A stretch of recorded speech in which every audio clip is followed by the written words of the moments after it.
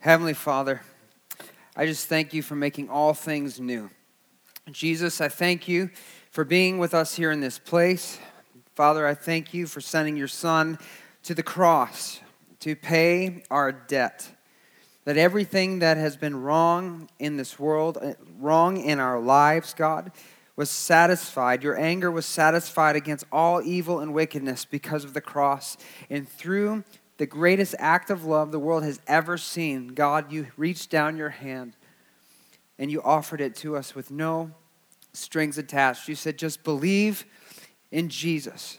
Receive him as your Savior. Turn from your sins and you will be saved, Father. And I thank you for everyone here in this place that accepted Jesus, that has taken him up on his offer for a second chance to make all things new. Lord, I thank you that it wasn't just salvation that you desired for us, God, but you poured out your Holy Spirit to fill us with the power to live an abundant life, a life overflowing, not just with blessing and good things, but a life of purpose. God, that you're using each one here who calls on the name of Jesus to be a catalyst for change in this community, in our families, in this city, God, and in this world. This world is a dark place, God, but you've raised us up to be the light. And I just pray right now, Father, as we lift your name, as we praise your name, God, as we get ready to look at the word that you've prepared for us today, Father, that hope would rise in this place, God. That your spirit would move, that hearts would come alive in Jesus' name. I thank you, Lord, for your love and your grace. I thank you, Lord, for this time and this opportunity. It's in Jesus' name we pray. And together we agree by saying, amen. Welcome, welcome, welcome. I'm so excited that you're here. My name is Pastor Joey, for those of you that are new. And we want to say welcome to Vertical Life Church. We are in week 3 of this series we began on Easter called All Things New. It's a teaching series about the power of the resurrection of Jesus Christ. We maybe most of us, if not all of us, are familiar with the story. It's kind of hard to get through an Easter season without at least seeing something about Jesus on the television and what happened when he was crucified on the cross. But many times what we don't see is the effect of his cross, what effect that faith in Christ, the risen Lord, can have on a person's life. And so we took a look at the origins of a man named Paul the Apostle, one of the greatest missionaries this world has ever seen. But Paul didn't start as Paul, he started as Saul. Saul was a really bad guy who thought he was a good guy. He was super religious, but yet he was committing great acts of evil. And one encounter with Jesus had a dramatic effect on his life. And we saw what kind of effect an encounter with Jesus can have on a life. A chance, a true second chance to be redeemed, to be restored, to be put on a righteous path, to turn things around. And then last week in the series, we continued the story of Saul and saw how God didn't just save him, he didn't just forgive him of his sins, but he put him on a new path. And there were some things in his life that we saw from the very beginning moments of his encounter with Jesus that set him on the path to become everything God created him to be. And it's amazing that if you look through church history, you look through world history, the things that Paul accomplished. This week, we're going to look at birthing a new dream. Somebody say a new dream. A new dream. God wants to breathe newness into your life. I believe God wants to birth a new dream inside of some of you this morning. Not only to change your life, but to also change the lives of those around you. That God wants to birth something new in you this week. So this week we're going to look at a new dream. But something happens with dreams. I think we all, from the time we're young, we kind of dream. We dream about what could be. Maybe make plans to be something when we grow up. I used to work for Mott Community College, and I would go to different schools and even middle schools and high schools and talk to students about their career path. And I would ask them this question just to be kind of funny because they were getting close to the point where they were going to be off on their own. But I would ask them, what do you want to be when you grow up? And many of them would offer different career paths and different things. And I think this is something we all, to some extent, think about or dream about when we're younger. But what happens to dreams, and I think this comes for all of us at one time or another, what we usually do in life and with life is we begin to settle in and accept life as it is, to accept our current station in life, and we kind of give up on hope for our dreams to come true, for anything really to change, to bring us into the dreams that we were hoping for. Because the reality is, to really do anything about where we are in life, to go into that dream or head towards that dream, anything that we could do to change, to chase something bigger than what we're doing presently, can seem too disruptive, too uncomfortable.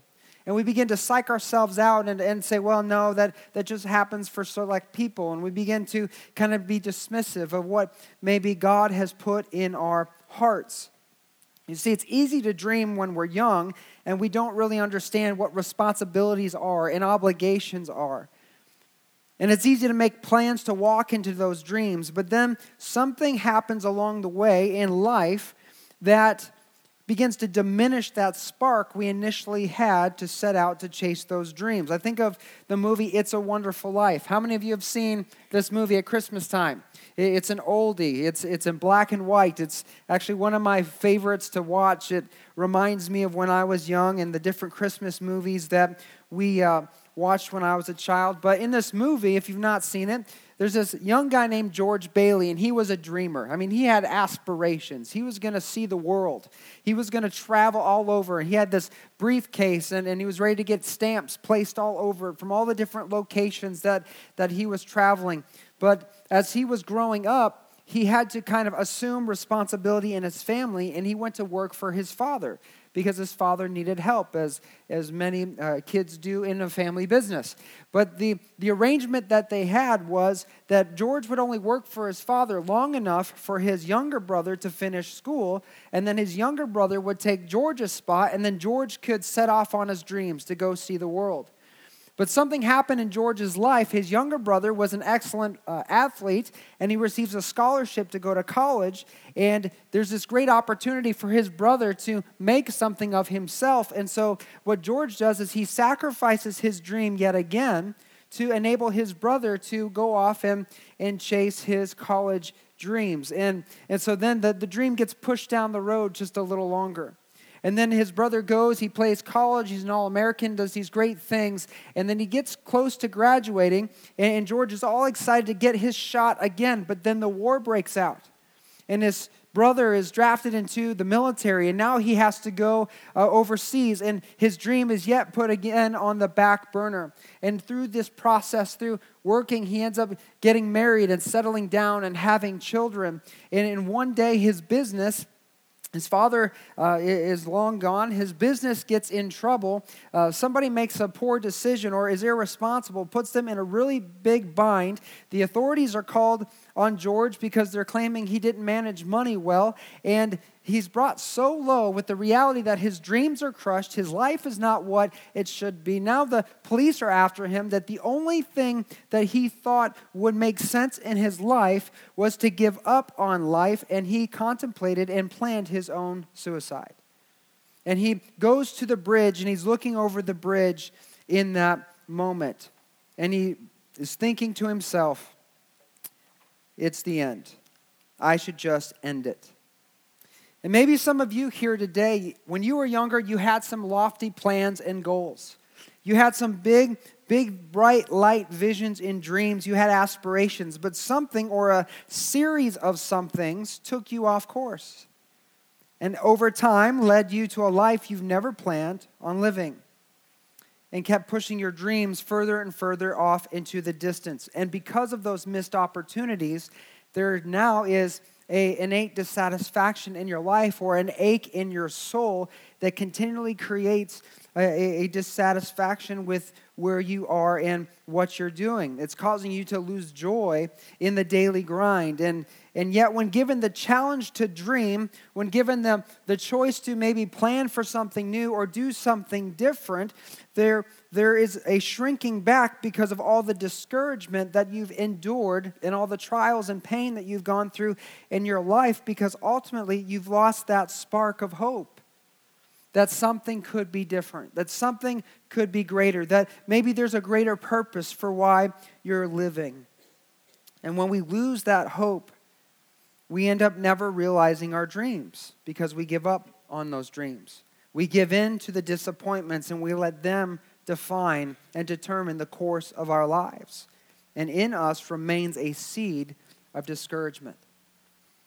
And there's a young man in the Bible named Joseph. And he was not ignorant or blind to discouragement. He was one of 12 brothers. He was the youngest one of the bunch. And he was the second to the youngest of the bunch. He had a younger brother named Benjamin. But he was his father's favorite. Out of all the brothers, he was the father's favorite. And it wasn't like his father just told him he was the favorite when the other brothers weren't around, and then to the next brother he told was the favorite. Maybe some of you had that in your family, or maybe did that to your kids and created a huge complex that they now need therapy for. I don't know. But this wasn't the case. Joseph was actually his dad's favorite. He told him he was his favorite. Matter of fact, he bought him special clothes to show everyone else in the family, this one's my favorite. There's a coat of many colors. So this young guy kind of grew up with a chip on his shoulder. And he knew that he was the favorite. And of course, this made his brothers really jealous. It doesn't provide a good family environment when one is the favorite out of all the rest. And so it's just a family dynamic. One day, God gives Joseph a dream.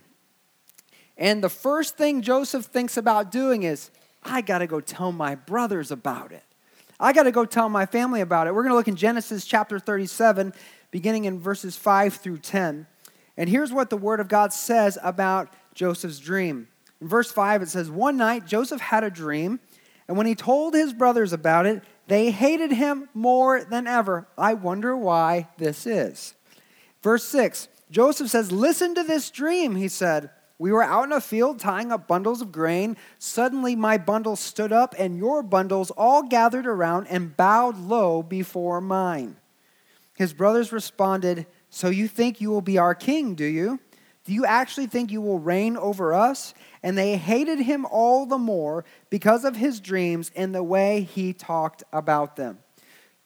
God gives him this dream, and it wasn't like he was like, hey guys, I had this dream, and I gotta tell you about it, man. This is crazy. I don't know what to think about this. What do you think? No.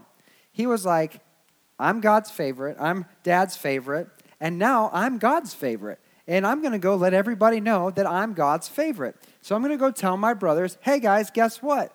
I might be younger than you, but you will bow down to me. You will be my servants and my slaves. He was spouting off. And this jealousy that they had for him turned into a deep hatred. I don't know if you had younger siblings, but it's one thing for them to, maybe mouth off, but it's another thing for them to begin to lord over you. There's a sibling rivalry that begins to change shape in a circumstance like this. But it doesn't stop here. He doesn't stop rubbing this fact in his brother's face. In verse 9, it says, soon Joseph had another dream, and again he told his brothers about it. Listen, I have had another dream. He said, the sun, moon, and the 11 stars bowed low before me. This time he told the dream to his father as well as to his brothers, but his father scolded him. What kind of dream is that, he asked. Will your mother and I and your brothers actually come and bow to the ground before you? So here we have another dream. Joseph gets filled with more pride. He's like, God's raising me up even over my family. This is amazing. And so he was kind of holding this over everyone's head. God births a dream in Joseph's heart, a dream of leadership and a dream of honor. And this is just a powerful, powerful thing. But Joseph was taking it maybe in a way that God did not intend for him to take it. When he told his father his dream, his father did not only disbelieve the dream, but he basically said, this dream is never going to happen. He spoke discouragement over the dream that God had given him. And I think about this, that this happens often to us. Even if we have this dream, this aspiration, this goal, or maybe we feel like God's calling us to something great, and we might not be acting like Joseph, like a spoiled little brat. We might just be saying, here's what I think God is calling me to do. And we share that dream with people that we care about, or we want to support us and encourage us, people close to us, like maybe our parents. Sometimes that when we share dreams and aspirations, we're not responded, or they don't respond with encouragement like, yeah, go for it. I believe in you. You can do that. Sometimes the people closest to us, like Joseph's parents, shut us down and discourage us. They speak discouragement.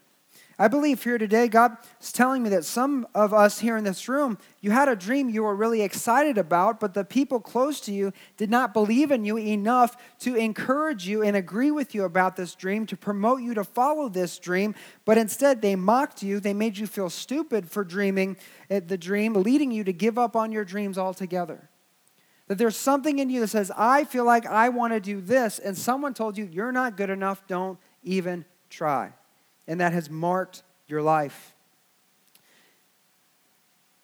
Some of you may be dreaming about being an artist, or a singer, or an actor, or a lawyer. Maybe God has put something in you to own your own business, and to grow a business, and to use that to help people in a greater way. God has put a dream in you to do something significant in your life, but because of the discouraging words that people have spoken over you and into you, you're now racked with insecurity and fear that you're not good enough, or that it would never happen. See, we don't know much about what conversations did or did not happen after this point, after Joseph shares this dream with his brothers and his family, but what we do know is these dreams are never spoken of again in the story.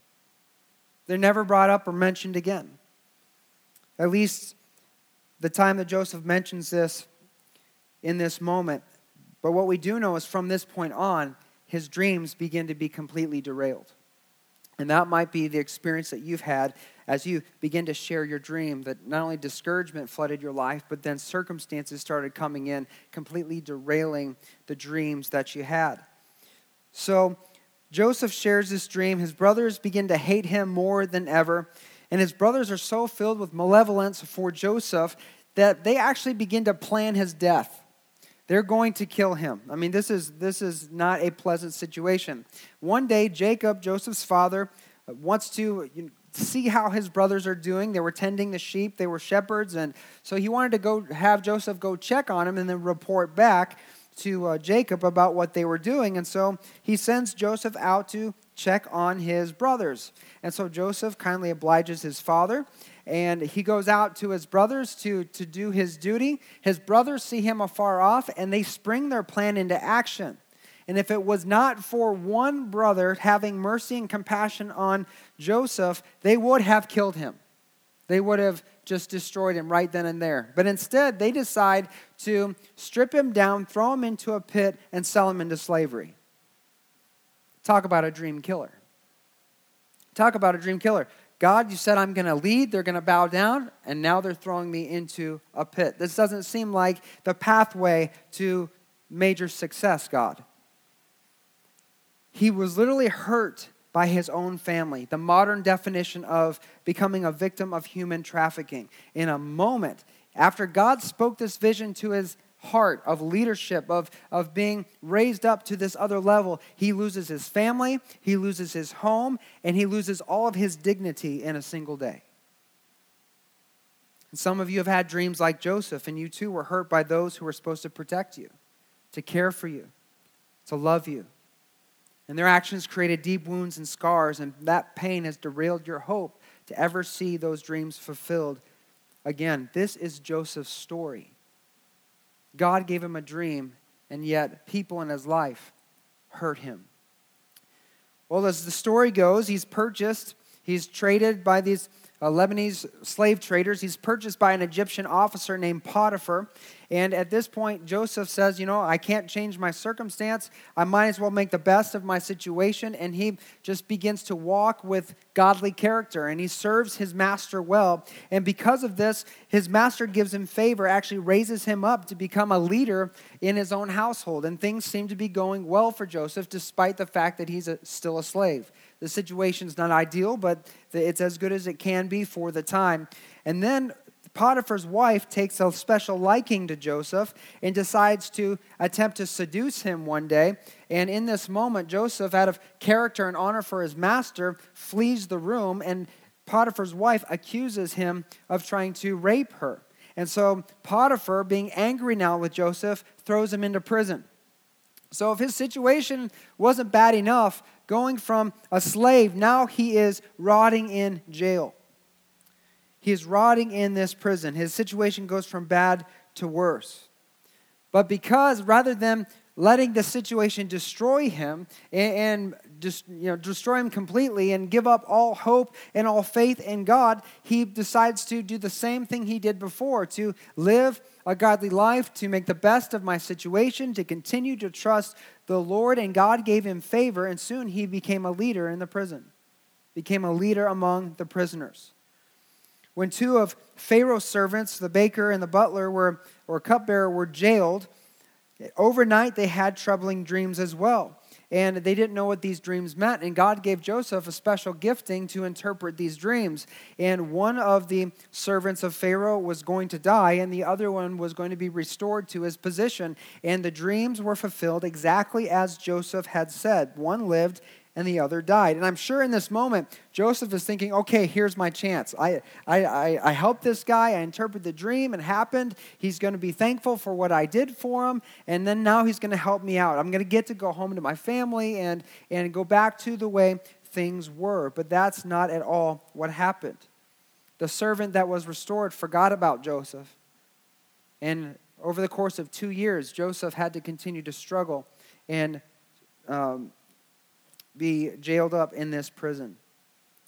And after 2 years, now King Pharaoh, the king of Egypt, has a dream of his own, a troubling dream. He calls together all the wise people of the land to interpret this dream. No one could interpret the dream. And then in a moment, the butler or cupbearer of Pharaoh remembers there was a young man, a Jewish man in prison that was able to interpret dreams. And so Pharaoh calls Joseph out of the prison. Joseph interprets the dream, and in a second, Pharaoh makes Joseph the second in all command in the nation of Egypt. He says, the only person that has more authority than you, Joseph, is myself. In a minute, God raises him up to be the second in command of the nation of Egypt, the most powerful nation at the time. See, Joseph had a dream when he was young, but he had some horrible things happen in his life. He had some really horrible things happen to him. And I'm sure that when God gave him those dreams, he never in a million years thought this journey was going to begin with being betrayed by my family, being sold into slavery, rotting, falsely accused, rotting in prison. I don't think he ever probably had that in his grid for what God was going to do in his life. And I don't think we do either. When we know God is speaking something to our lives or he gives us a dream in our heart, we never feel like that dream is going to be paved with a journey of hardship, trial, and pain. But this is what happened in Joseph's life. And through each situation, Joseph is raised up to leadership because God begins to cultivate the very characteristics in Joseph that he needed when he was raised up to the fulfillment of this position. You see, God has a different vantage point than we do. God made special promises to the nation of Israel, the people Joseph comes from, to always be their God, to protect them, to raise them up. He made special promises to Abraham, the father of the nation of Israel, and Jacob, his own father, that he would be faithful if they served him well. And God knew that unless something dramatic happened to Pharaoh, the king of Egypt, that he would never in a million years appoint a Hebrew to the second in command, to a high position in his court, because those people were beneath him rather than above him. The Egyptians didn't like Semitic people. They had an angst against them. But here in this moment, we have a situation that God was able to work out in a powerful way. God needed Joseph to be where he was, at the place he was, in the station he was, to go through what he did so that at the right time, an opportunity could be opened up, Joseph could be raised up and be there to provide for his family. The dream Pharaoh had was that there was a famine that would be unleashed on the land, and it would be so severe that it would affect all the surrounding nations. And because Joseph was raised up in the second of command, God gave him special wisdom. He was able to store enough grain and enough food aside to not only provide an abundance for the Egyptians, but to help out all the other nations that were around him. So when this famine hit, his family was able to come and stay in Egypt, and Pharaoh enabled Joseph to just take care of his family. It was a powerful move of God to continue on his promises to the nation of Israel. God leveraged the angers of his brother, the betrayal of that situation, the false accusation of Potiphar's wife, and his time served in prison unjustly. He was full well what Joseph would have to go through so that at the right time he could raise him up to a position to act on his family's behalf. This could have been a moment for revenge. Joseph being elevated to this position. When his brothers finally, got to the point where they realized they had no food, they couldn't survive, Jacob says, you need to go to Egypt, see if they've got something for you. And when his brothers came and Joseph met them face to face, this could have been an opportunity to exact revenge. To say, you know what? Payback. It's time for payback. But that's not at all what happened. It was within Joseph's power to get even, but what we see in the story isn't revenge, but it's the power of God unleashed through love and forgiveness. You see, some of us, you might be here today and you might have gone through some stuff and you're wondering where the fulfillment of those dreams were that you had when you were young. Some of us are missing the fulfillment of those dreams because we have unresolved bitterness in our hearts. We don't have forgiveness in our hearts, and we're acting out of those places of pain, which continue to derail the very dreams God has put in our hearts. The very thing God wants to do is being delayed because of the unresolved emotions and bitterness that you have in your heart. It's taking you off the path. See, God doesn't just want to raise you up out of the pits and the prisons of your life. He wants to heal every wounded place of your soul. He wants to set you free, not just in life, but also in your heart. And he wants to do it, to do mighty things through you. In Genesis chapter 50, verses 18 through 21, the story continues as his brothers came to beg Joseph for help. In verse 18, it says, then his brothers came and threw themselves before Joseph. Look, we are your slaves, they said. But Joseph said, don't be afraid of me. Am I God that I can punish you? He's offering forgiveness. Verse 20, he says, you intended to harm me, but God intended it all for good. He brought me to this position so that I could save the lives of many people. No, don't be afraid. I will continue to take care of you and your children. So he reassured them by speaking kindly to him. You see, Joseph was able to forgive his brothers. He was able to forgive the painful things that were done to him and be set free from these moments and not allow these circumstances to destroy him because he recognized that God had not abandoned him. God had not forsaken him.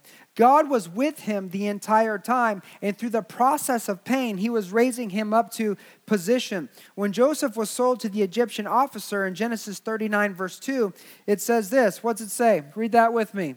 Genesis 39, verse 2. What are the first words? It says, the Lord was what? With Joseph.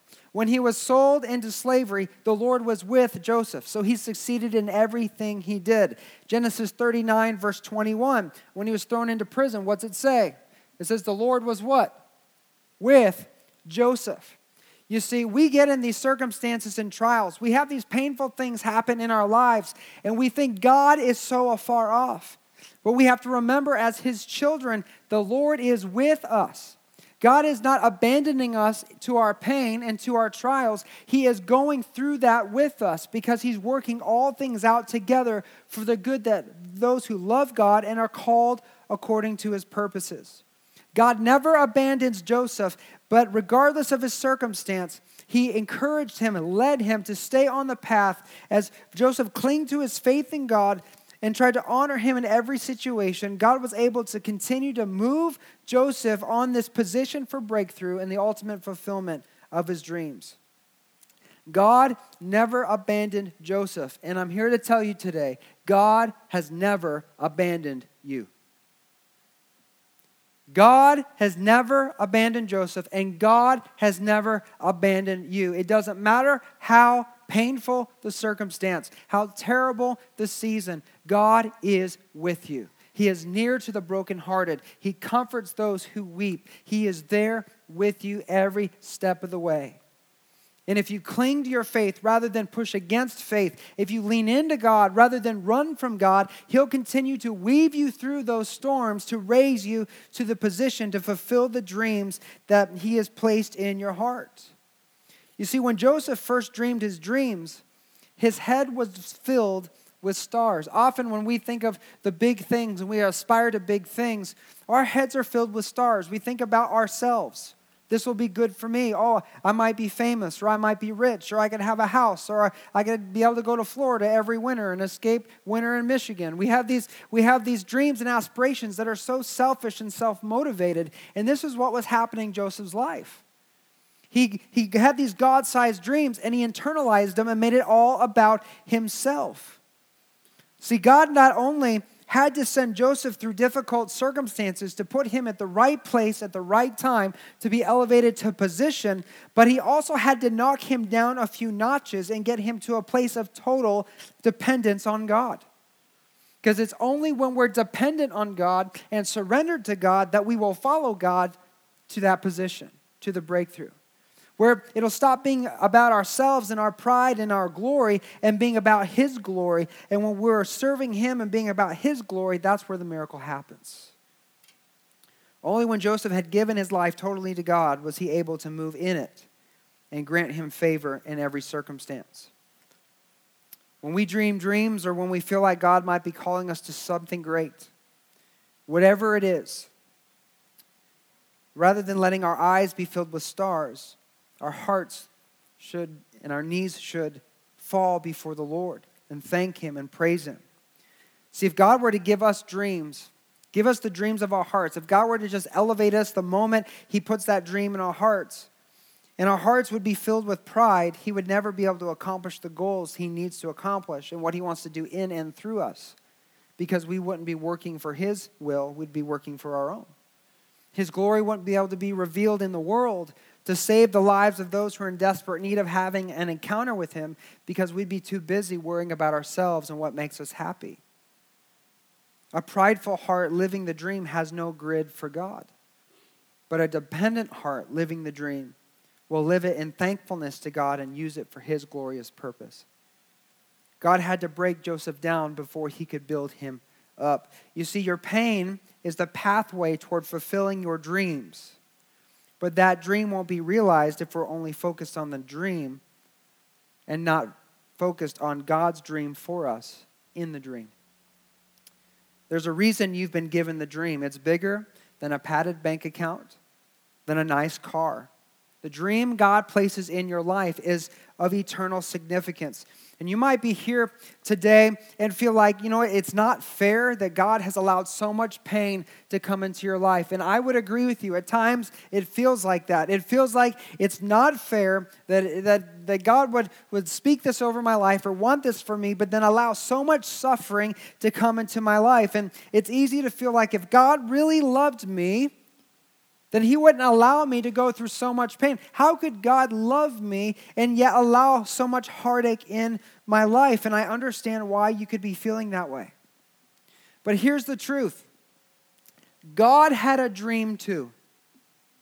God had a dream too. And we can see this in Hebrews chapter 12, verses 1 and 2.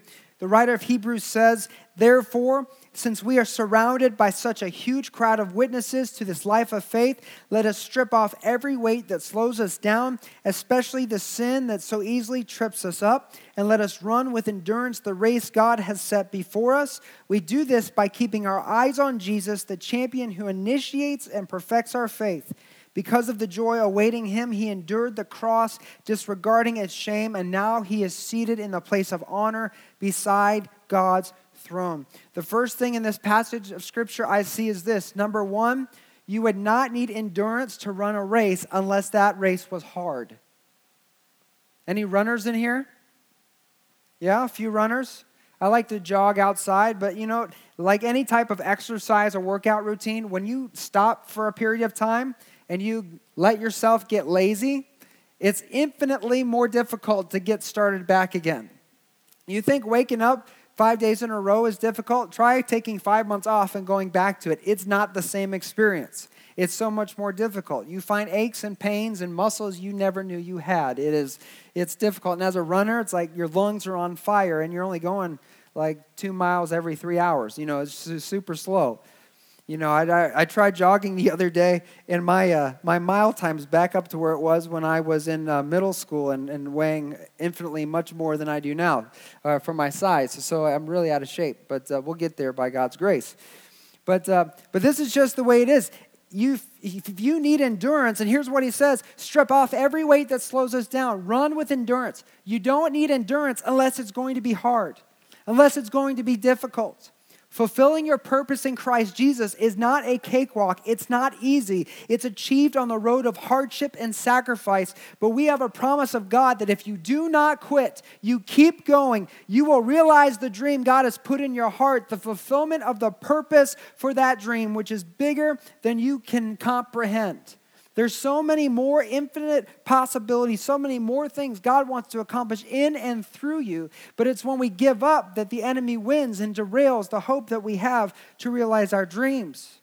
God is saying to us to hold fast, keep going, recognize it's going to be struggle. It's going to be a trial. You're going to have times in your marriage it's not going to be fun. There'll be seasons of difficulty. You're going to have times where you're dealing with sick kids. You're going to have times where that car accident happened out of nowhere. There's going to be situations that rise up in your life that are not going to be pleasant. But if you hold fast, you will strip off every weight and you will continue to reach the end. The second thing I see here is look at what it says about Jesus in verse 2. Can you throw up verse 2 there, buddy? In verse 2, it says this. We do this by keeping our eyes on Jesus, who the champion who initiates and perfects our faith, because of, what's that word? Because of the joy awaiting him. Because of the joy awaiting him. Jesus, when he came, didn't just come because it was fun. It was a good idea. He had a purpose. He had a goal in mind. There was a dream in God's heart. There was a joy awaiting him. What was the joy awaiting Jesus? It was his dream come true. That those far from God, separated by sin, could be reconciled back into a relationship with their Heavenly Father. The dream that gave Jesus so much joy, that motivated him to endure the sufferings of the cross, every trial, every tribulation, every beating, every lash, every nail, his joy was you. His dream was you. And Jesus came and he had you in mind. And that joy, that dream of being fulfilled, that you would once again be reconciled to the Father, be drawn into God's heart, and have a relationship together, motivated him to endure the cross, to disregard the shame, the very shame that he had to endure. It says when he was being beaten, they stripped him naked. Imagine being naked just walking down the street. We don't do that. Why? Because it's shameful, it's embarrassing. Right? We don't even want to get into our bathing suits and go into a public pool, right? But this is what they did. They stripped him down, and his shame was on display for all to see. They beat him half an inch to his death, and through the most excruciating forms of torture that you could put a human body through, and he disregarded that because of what was waiting on the other side. It was you. What sin separated was being restored through the death and resurrection of Jesus. And it was this dream that gave Jesus the strength to finish the rest of the verse. It says, because of the joy awaiting him, he endured the cross, disregarding its shame, and now he's seated in the place of honor beside God's throne. He saw his dream fulfilled when he finished the work God had sent him to do. Before Jesus could realize his dream, he had to endure the cross, to bear the crushing weight of the sins of the world. And he did it for you. God has not asked you to do or led you through anything he has not already done and planned to go through himself. God has not led you through anything he's not already gone through. He knows that it's through trials that we can be refined and be positioned for the greatest impact. When Joseph confronts his brothers, Genesis 45, 5 through 7, he tells his brothers not to be upset. Don't be angry with yourselves for selling me to this place. It was God who sent me ahead of you to preserve your lives. This famine has ravaged the land for 2 years. It will last 5 more years. There will neither be plowing or harvesting. But God has sent me ahead of you to keep you and your families alive and to preserve many survivors. If we stop looking at our lives and through the lens of our own perspective, when we start looking through God's perspective, he'll give you a glimpse of what his dream for you is really all about. The dream he wants to birth in you today is not a self-centered dream where you can chase stars and the things of this world, but it's a dream that includes the salvation of many souls. It's a dream that's a kingdom-sized dream to advance the kingdom, to bring reconciliation to broken hearts and broken lives. And God wants you to capture that dream of the kingdom today. He wants you to see the heaven-sized dream that he has for your life. In Joel 2, 28 through 29, this is a promise that was fulfilled in the New Testament. It says, then after doing those things, I will pour out my spirit upon all people. Somebody say all people. God is going to pour out his spirit on all people. This is fulfilled in Acts 2. This has already happened. He says, your sons and your daughters will prophesy. Your old men will dream dreams. Your young men will see visions. In those days, I will pour out my spirit even on servants, men and women alike.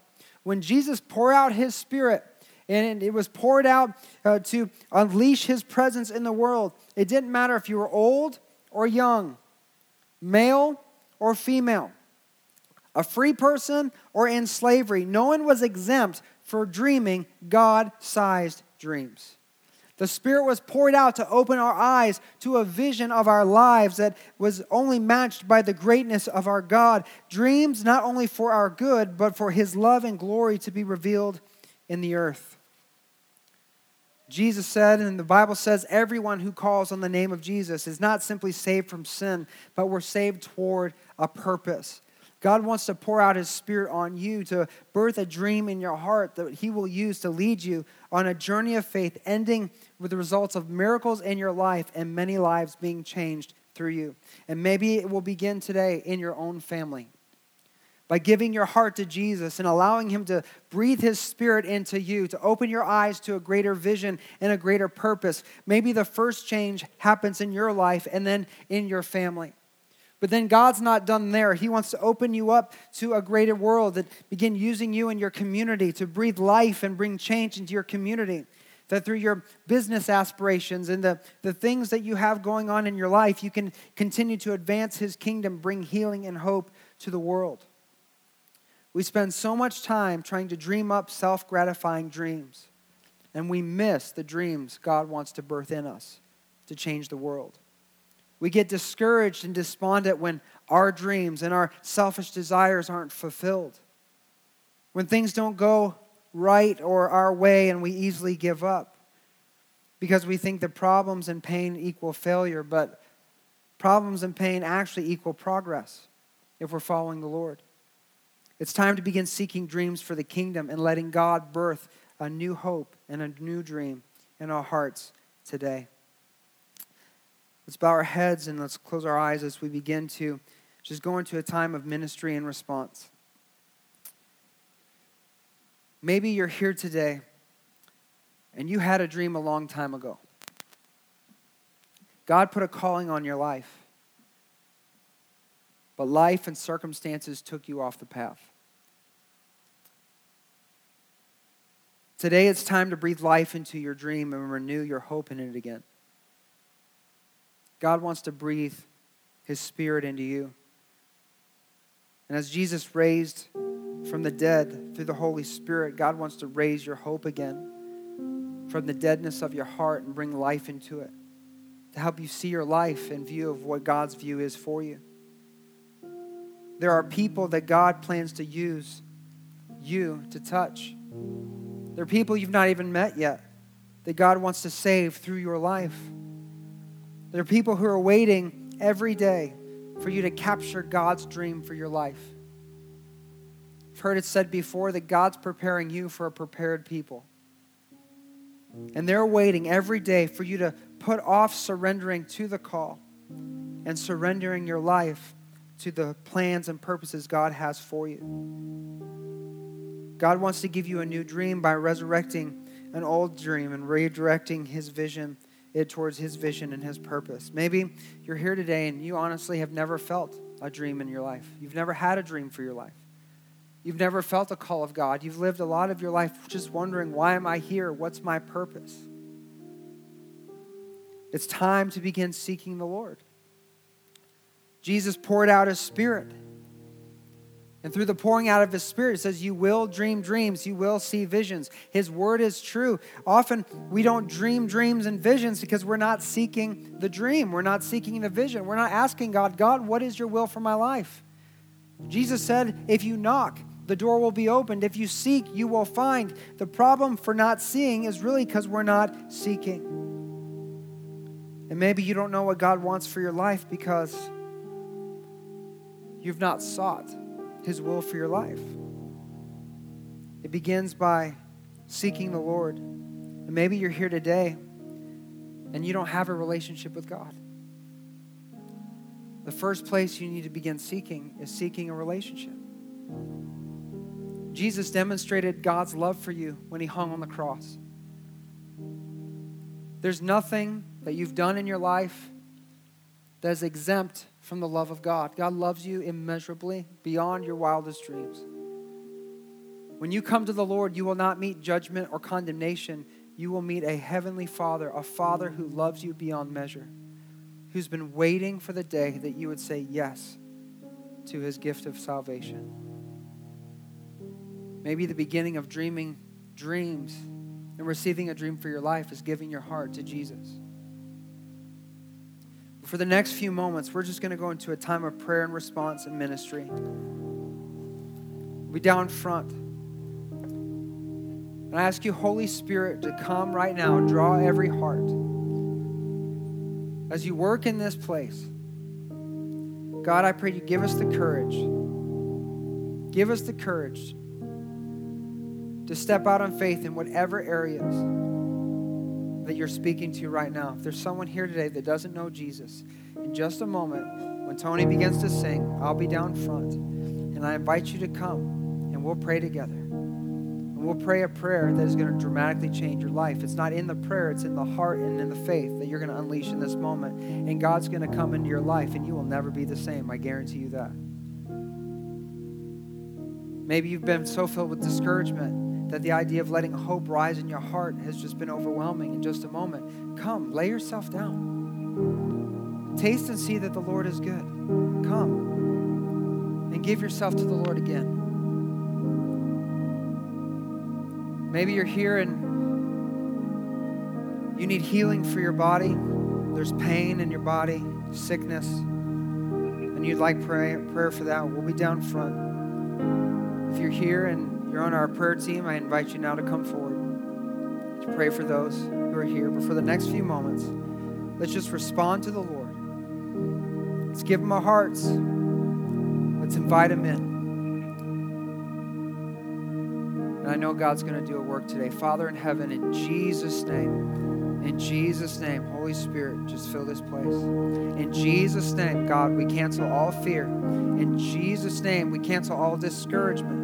In Jesus' name, we cancel all embarrassment. In Jesus' name, God, we cancel all pretense. Right now, Father, in Jesus' name, we ask that you reveal your glory and your presence. Holy Spirit, move. Move in power. It's in your name we pray. Amen. Nothing worth more. Whatever it is, you come forward.